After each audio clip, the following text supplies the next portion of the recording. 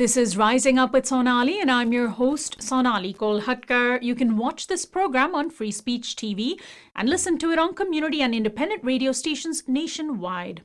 President Joe Biden, after months of pressure from advocacy groups and developing nation governments, announced that he supports the waiving of intellectual property rights for COVID-19 vaccines. The governments of India and South Africa last October requested that the 1995 TRIPS agreement at the World Trade Organization be suspended for the vaccines so countries can begin mass producing them. TRIPS stands for the Trade-Related Aspects of Intellectual Property Rights. While Moderna has announced it would not enforce its patent, other pharmaceutical producers of COVID vaccines, such as AstraZeneca and Pfizer, have vehemently opposed waiving intellectual property rights, even though taxpayers shelled out much of the investment into developing the vaccines.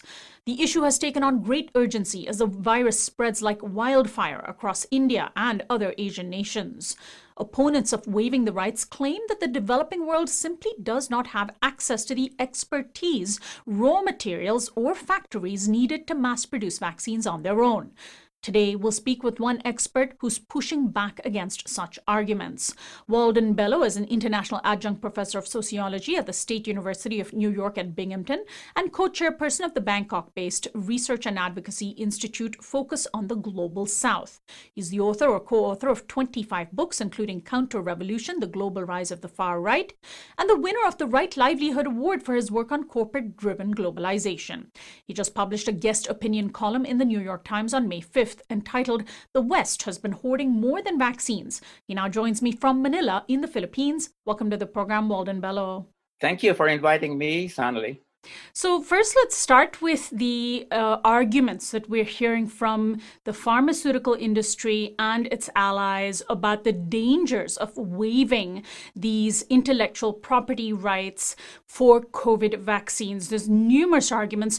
One of the arguments that they're giving is that it's not really the intellectual property rights that are standing in the way, because Moderna has already said that it wouldn't enforce its intellectual property rights, and no other company has actually begun manufacturing Moderna vaccines. The real issue is that there are supplies that are limited and supply chains are difficult, and there aren't enough factories, and quality control is something that we can't rely on, et cetera, et cetera. How do you respond to those arguments? Well, I think these arguments are really quite spurious. In terms of Moderna saying it's not going to quarrel with the intellectual property rights if other people obtain them, that's no assurance that it would not do so, because there are these trade-related intellectual property rights which are quite strict. And just because Moderna says that it's not going to fight it, if others use its patents and its processes, that's no guarantee. That's why nobody touches these things unless there is an official government waiver. And Moderna knows that, okay? And Pfizer knows that. And all of these people know that any move by a developing country manufacturer to touch patents without a waiver is going to bring the whole legal system of international law under TRIPS down on them. And that's why even after patents have lapsed after 20 years, unless there are really specific waivers or guarantees, which are guaranteed by governments, there's a great deal of hesitation because of the power of this company. So that's one.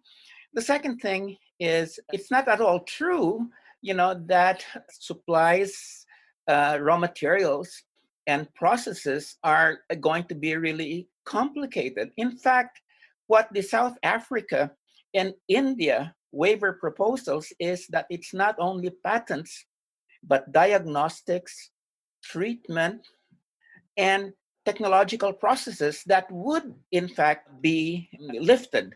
That's what those two countries are asking for at the WTO. They don't just want the patents; they want the processes.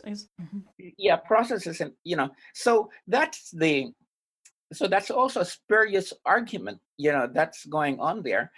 And there are this vaccination manufacturing facilities in Brazil, Thailand, and India that have tremendous capacity so long as these processes get to them. This supply chain, lack of raw materials, uh, this repurposing is going to be very difficult for of vaccination facilities. I think that's just been disproven by in the course of the debate over the last 8 months. So if these people had not been standing in the way since last October, we would not have this supply problem right now. So basically, they're saying that, hey, you can't solve the supply problem, when in fact, they have created the supply problem by refusing to budge on this issue for the last 8 months. So we're losing time. What about India? You brought up India, which is right now the epicenter of the crisis, the global pandemic crisis. India has its own vaccine, Covaxin, and then it's also producing the AstraZeneca vaccine known as Covishield. So why does India need the property rights to be waived on vaccines when it has its own homegrown vaccine and is already partnering to produce the AstraZeneca vaccine? You've got to realize that those are only two vaccine manufacturing companies, okay? But there are other, quite a number of other vaccine manufacturers in India that are producing other vaccines and not the COVID-19 vaccine. So repurposing those other manufacturers, is going to bring about a lot to resolve the supply problem. There are about 10 to 15 other big manufacturers over there. It's a question of repurposing their vaccine facilities to COVID-19 vaccines. Then there's Thailand. Then there's South Africa. Then there's Brazil. And there are a number of other countries that have already set up their pharmaceutical infrastructure over the last 2 decades. So it's not at all a valid argument. It will take a couple of weeks, if not, maybe a month or 2 months or what. But you've got to start because you're running against time. More and more people are not going to have access to vaccines over the next several months. So you have to start right now. The industry people are just creating all of this nonsense in order to hold on to their cash cows, which are the patents and the processes of manufacturing that are tied up with them. Right. I mean, the companies are saying that that it will stifle future innovation to share patents, but of course they fail to mention the fact that the tax dollars, billions and billions of tax dollars from the residents of Western nations like the U.S. have been poured into creating these vaccines, and any future emergency where we desperately need vaccines would have a similar investment. So that question of innovation seems certainly a moot point. It's not only because 12 billion has been invested in them by the citizens of countries in the north. The problem is that they make this argument that it's going to stifle innovation. Now, if you look at all of those drug companies, where is more of the money going? Most of the money is going to marketing.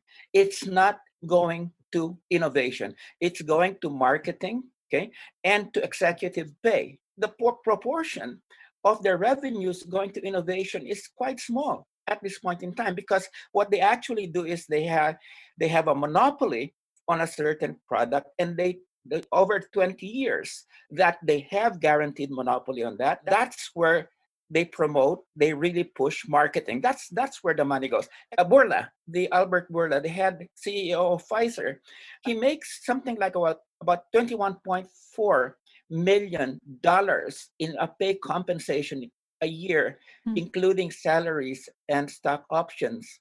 Pascal Soriot of Seneca, making the same amounts. You have Albert Gorski of Johnson and Johnson, making the same, very much of the same amounts of around 21 to 22, 23 million.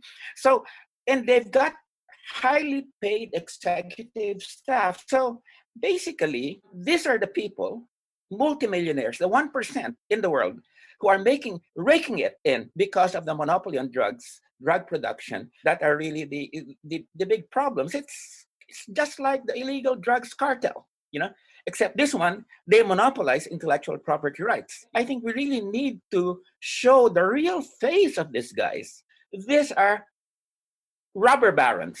Okay, and I think the world should not stand for it. And I'm glad that the Biden administration decided to go against these members of the 1% that are right. And standing I in the want to way get to of the global poor. Biden's position in just a moment, but I do want to bring up another one of the arguments from the pharmaceutical companies, and that is one of trust. Now, some have said that this is a very condescending argument to suggest that companies producing vaccines in the global south might not get it right, but we've seen that even with the Johnson & Johnson vaccine and even the AstraZeneca vaccine, that even a very, very rare case of blood clots among women of a certain age has reduced the public trust in these vaccines so much that a majority of people now don't trust them.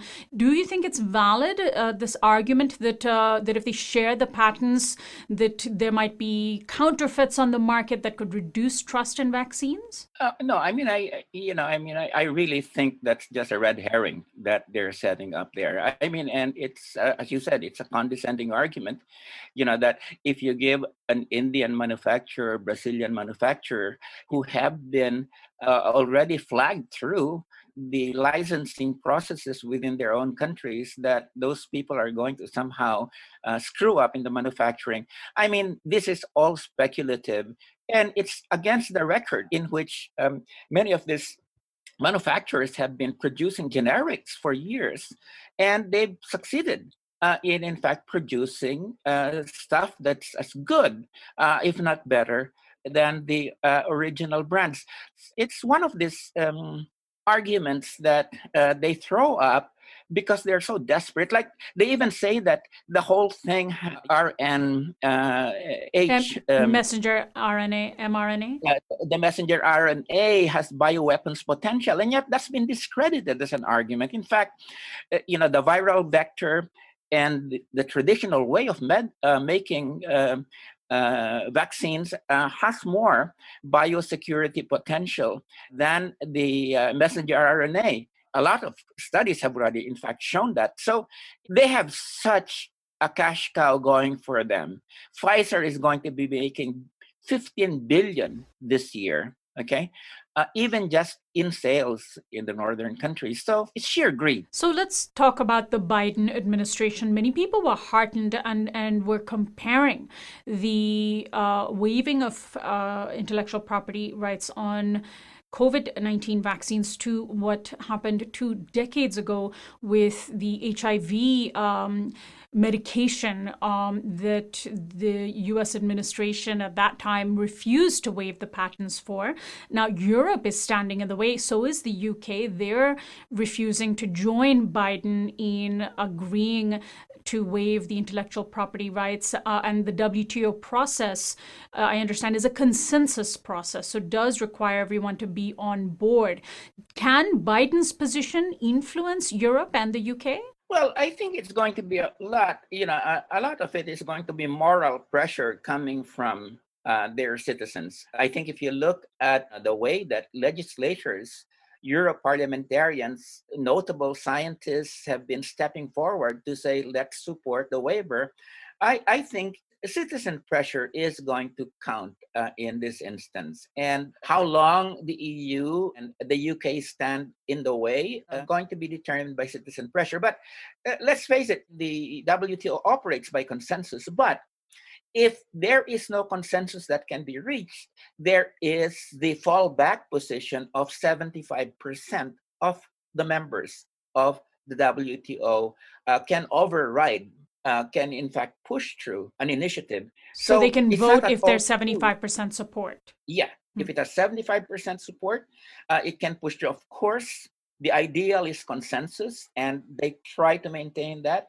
But to a large extent, if the developing countries, if the 100 sponsors and the United States really, really push it, and I think they can, they can override the opposition if it comes to a vote. But as I say, the ideal is consensus, and I think that's what they're still trying to do at this point. The moral pressure coming from the citizens of the North, of the EU and others, is going to be very central in this case. And Pope Francis has already come out and said he supports Biden in his position on the waivers. So there's certainly a moral authority there.